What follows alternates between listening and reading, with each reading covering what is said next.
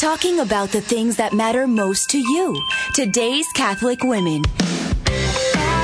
Catholic Women Now with Julie Nelson and Chris Magruder is underwritten by Farm Bureau agent Cindy Schulte, a licensed representative of Blue Cross Blue Shield of Iowa, cindyschulte.com, and Fred Haas, over 30 years helping injured Iowans recover losses from accidents and work-related injuries. Fred Double D, Haas Double A. Good morning, everybody. We welcome you in here to Catholic Women Now. I'm Julie Nelson. And I'm Chris Magruder. Good morning. Thank you for joining us today. Well, today we have on our show Randy Keel from Cardia Counseling and his associate Barbara Graham. And we're going to talk about a topic of grief. And this show is we want to preserve the sacredness of this and the respect for this today. And so if you have little children in the room or you're listening with them, I would suggest maybe that you would either listen to the podcast later or have them go watch a Netflix movie or something like that. But this is definitely going to be a topic that we want to give it the time, and we want to give it the sacredness and the respect that it deserves. Right, and we're talking about grief around what's been happening with the church, truly. So we're going to talk about some of the things that victims deal with, and and so how everybody grieves differently. Right, and we are so blessed to have Randy and Barbara with us today because everybody loves them. If you hear people talking about, gosh, I have this great counselor, I'll say, who is it? Well, it's Randy Keel. I'm like, oh. Wow. So we're so blessed to have him on our show today because he's got all the answers. I'm kidding.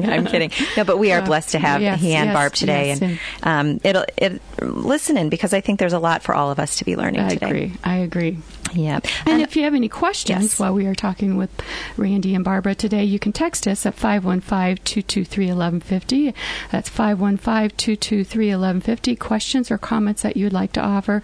Your number is anonymous, and so it is anonymous text, so feel comfortable in that. Yes.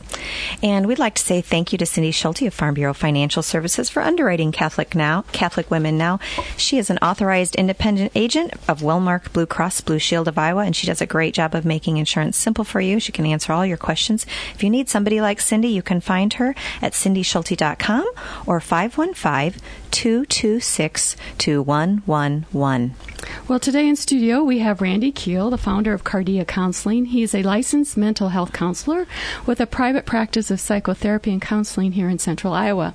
With more than 20 years of clinical experience, Randy has spent over 40,000 hours sitting with people to learn how to care for them and their needs.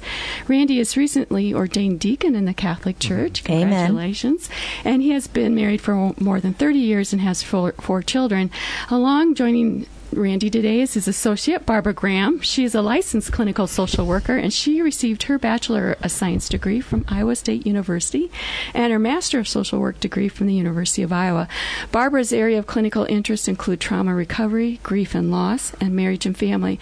Barbara has been married for 27 years and has 4 children. Thank you for coming in today, Randy and Barbara. Thank you so much. So glad to be here for such a significant talk for the 4 of us to share together. I agree. Yes. I really appreciate your allowing us to be here, and grateful that God has brought this issue to light. Yeah.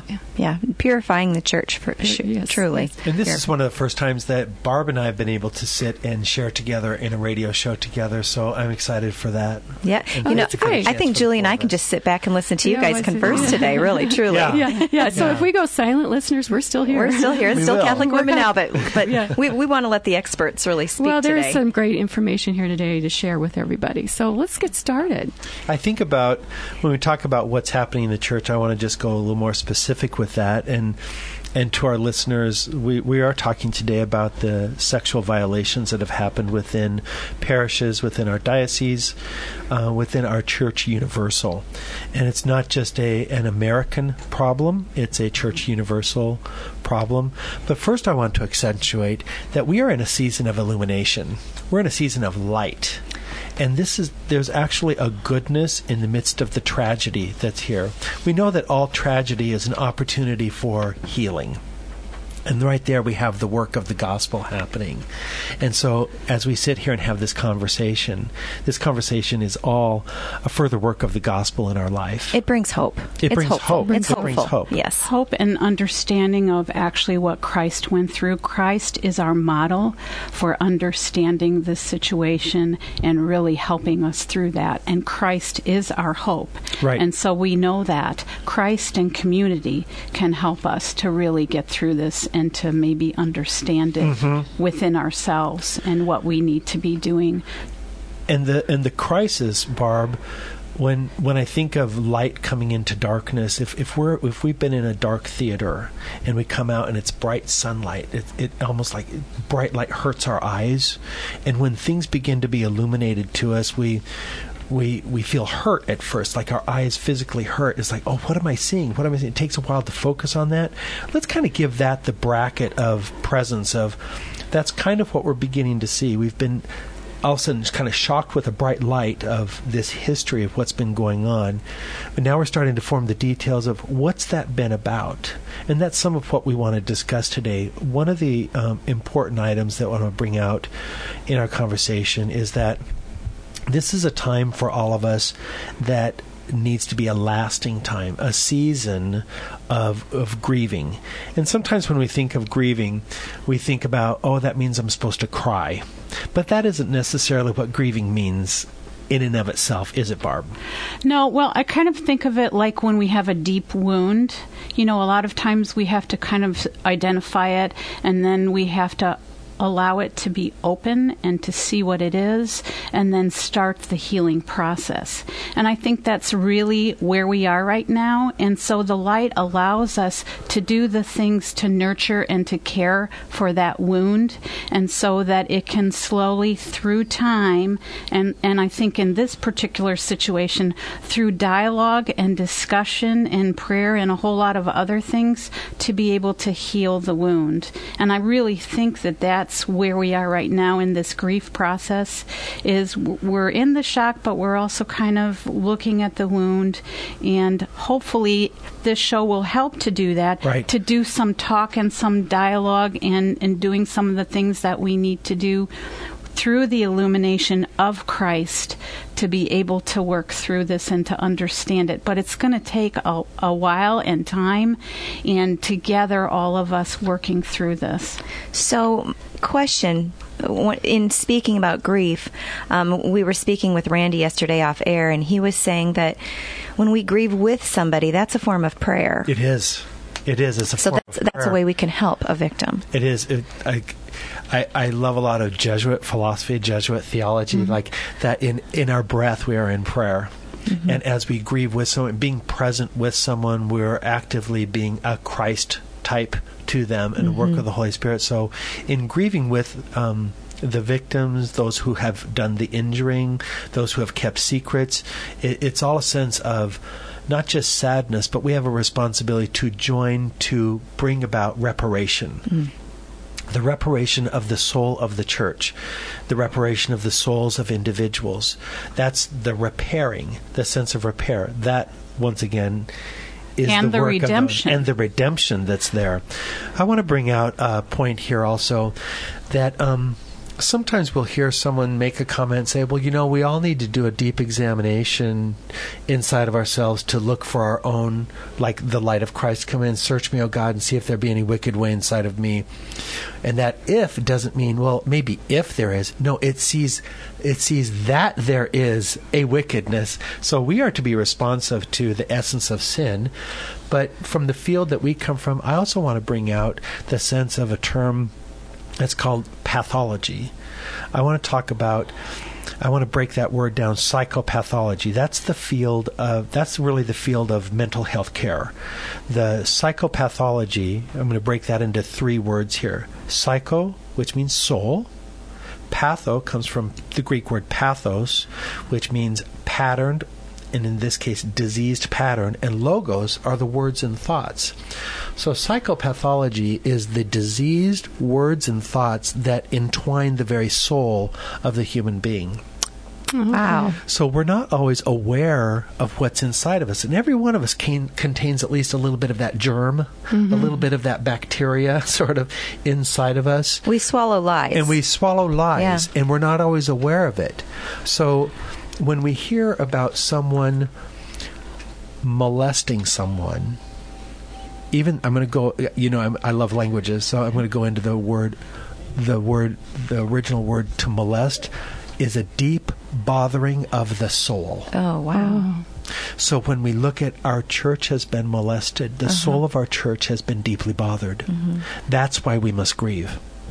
Now, what's caused the bothersome?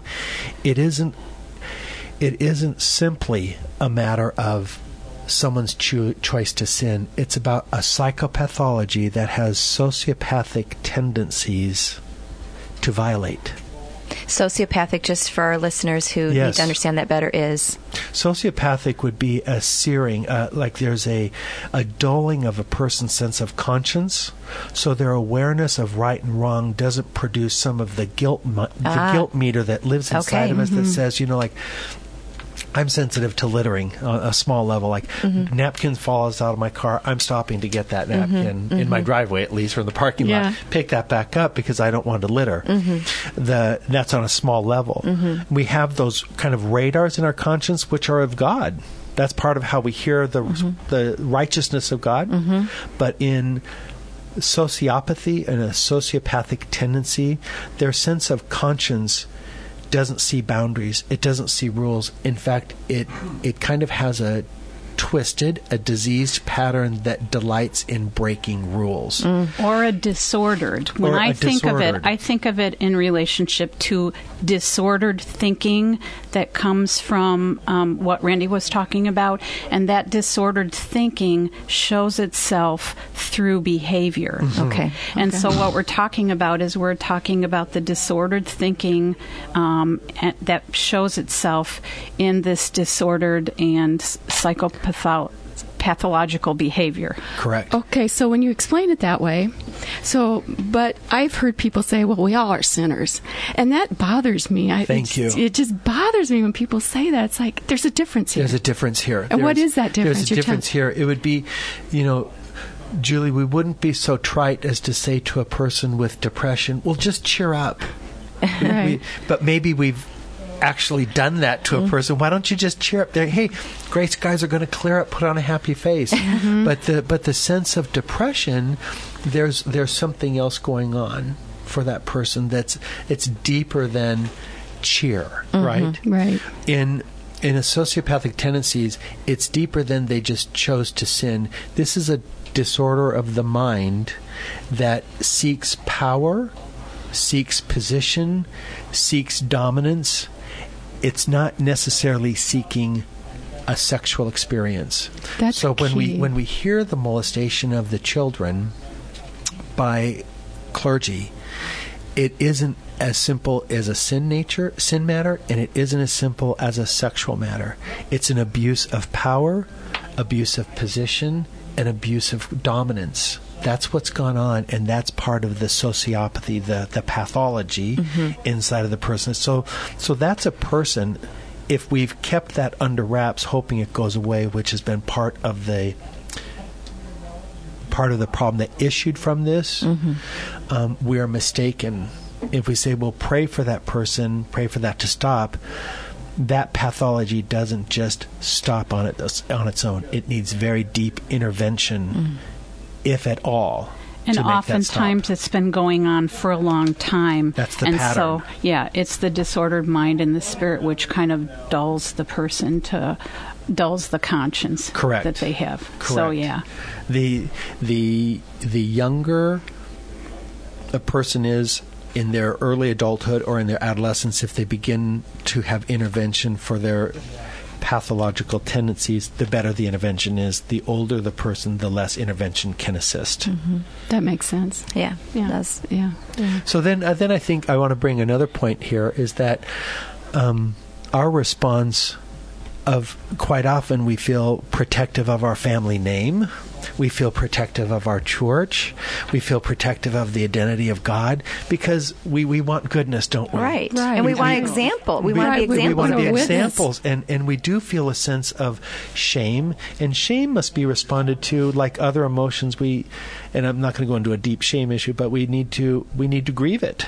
Mm-hmm. Shame makes us feel sad, and we can say that we feel the grief necessary. And I just want to speak that let's grieve for the victims of history, because even though some of these might have been years ago, the wounds from years ago don't go away because a person died. The wounds pass from generation to generation. Quoting our Old Testament, 4 generations are affected minimally from the dysfunction of what we have here. Minimal of 4 generations. And quite often as that snowball rolls down hill, it gathers more layers. So even when we don't know all the ramifications of what that brings about, but we want to pray for the historical victims as well as current, as well as for the protection. So as we grieve, we keep in mind that that's a form of prayer for even our future, to reduce the amount of victimization that happens from the clergy to the youth, as well as other facets, because abuse is abuse is abuse, whether it's cruelty, verbally, physically, sexually, or in dominance and power.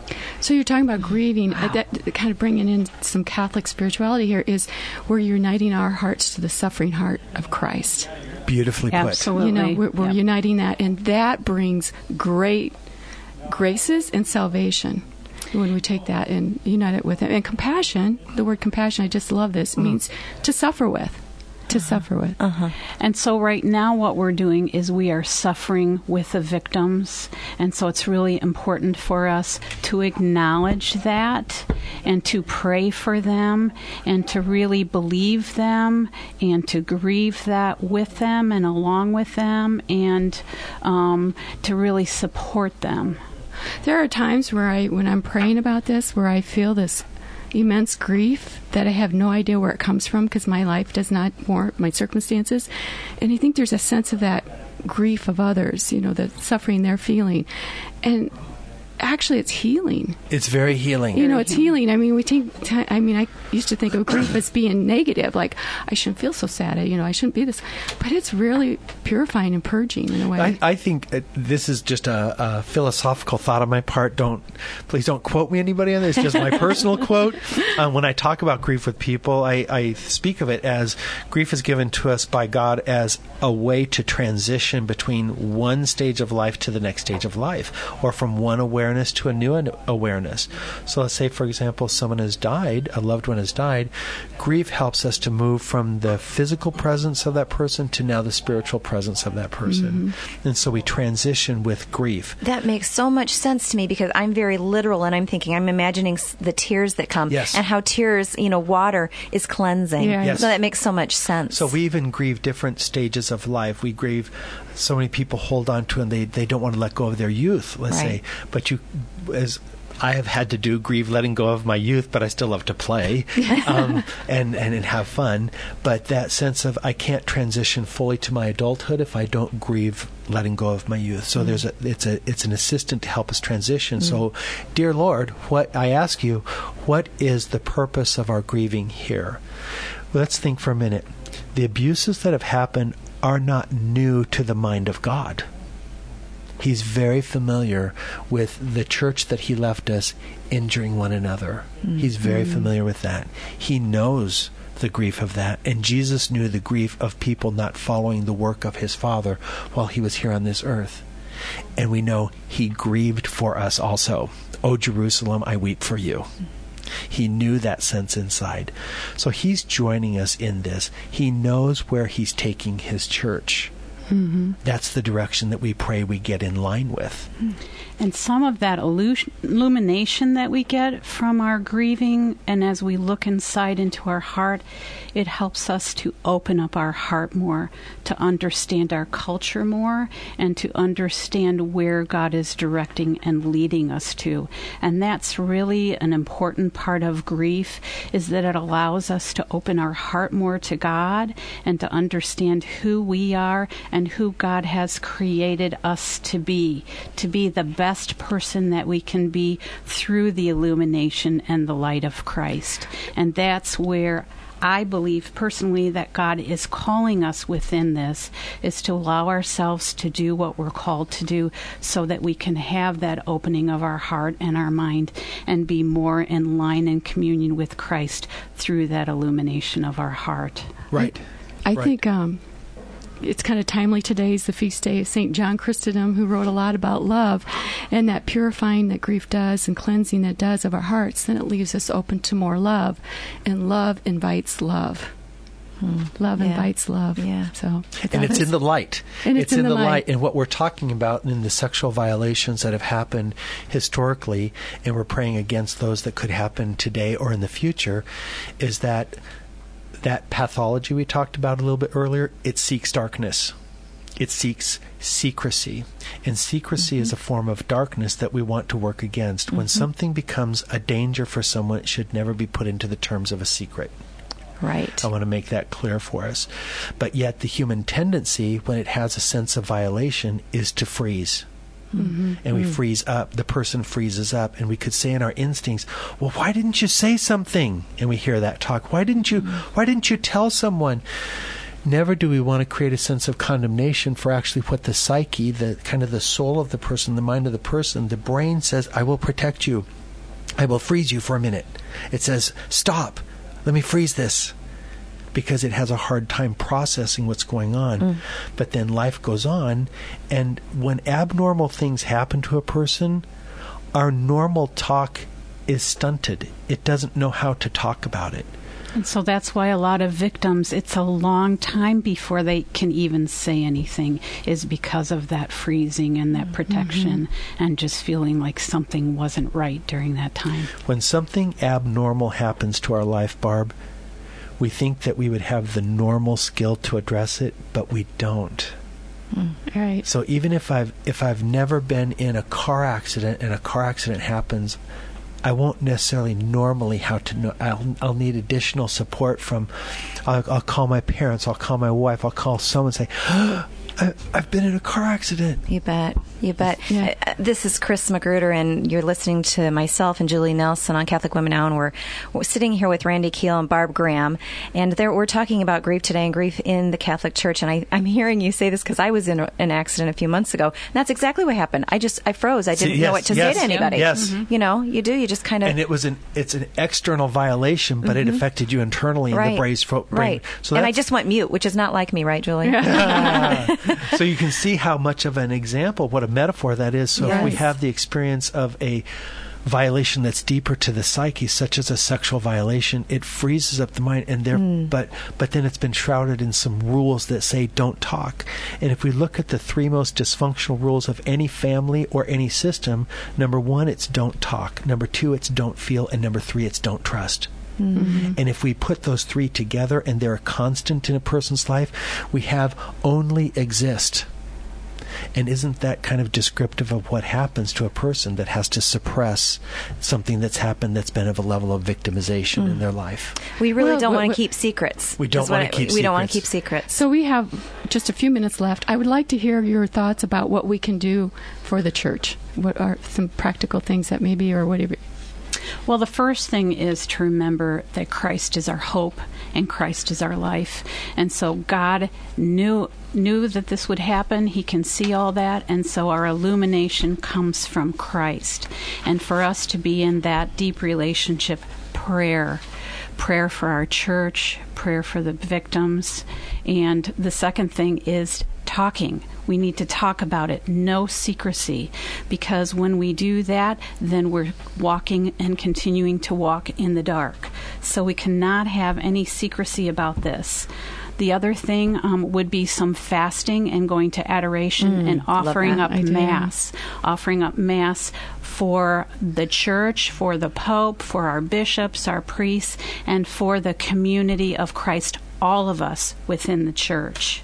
And also realizing that maybe you feel called to write a positive letter to your priest to support them in this very difficult time for the priesthood and for their vocation. I love that idea, because I'm telling you, I've been hearing the priests, and they're they're really out there feeling strongly about the difficulty that this is for them, that it presents for them. So we pray for a sense of boldness and courage of how to stand in the midst of adversity, which in reality, in the spiritual world, we're never outside of it.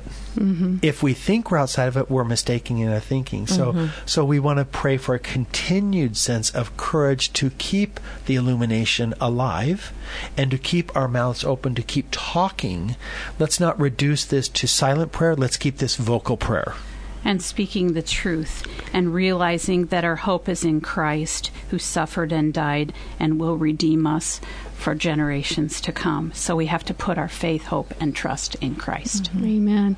And I also want to add that a lot of churches are doing adoration reparation. So please look at your bulletins, check with your church, and participate. Yes, and Bishop Pates is asking us to do that on Fridays, the fasting and prayer. Thank you for allowing us to be here today to share You're welcome. Really the appreciate psychological, that. a little bit of the psychological, the psycho-spiritual insights. Well, thank you for coming. We know you're very busy people. And Randy, why don't you give out your business and number in case people want to contact you? Barb and I are from Cardia Counseling, Kardia Counseling. Cardia means the center of one's soul, one's heart, and one's character and one's will. And we thought, that is the perfect word for what Christ has called us to do. And your number? Our number is 515-267-0030 or cardiacounseling.com. Thank you. Thank you very much. Well, thank you for being here. Thank you so much. Yeah. All right. Fred Haas Law Office has been a great sponsor of Catholic Women Now. They're dedicated to providing experienced, personal, and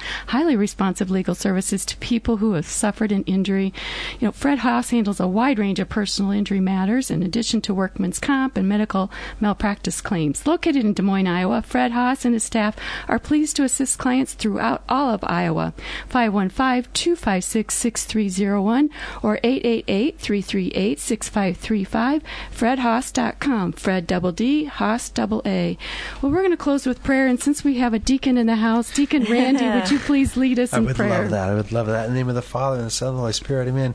Father, we pray for a blessing of your Holy Spirit to come to the center of this topic. Whether it's new to our minds, it's not new to you. And we pray for your blessing to be the source of our guidance in our minds, in our thoughts, in our prayer life back to you. And we pray for a blessing over the historical victims, and pray for your protection over the future of our church to reduce this within the power of your Holy Spirit. And we pray this in your blessing in the name of the Father, and the Son, and the Holy Spirit. Amen. Amen. The Iowa Catholic Radio Rosary is up next. Thank you for listening to Iowa Catholic Radio and Catholic Women Now, where we try to continue to teach, evangelize, and defend our Catholic faith.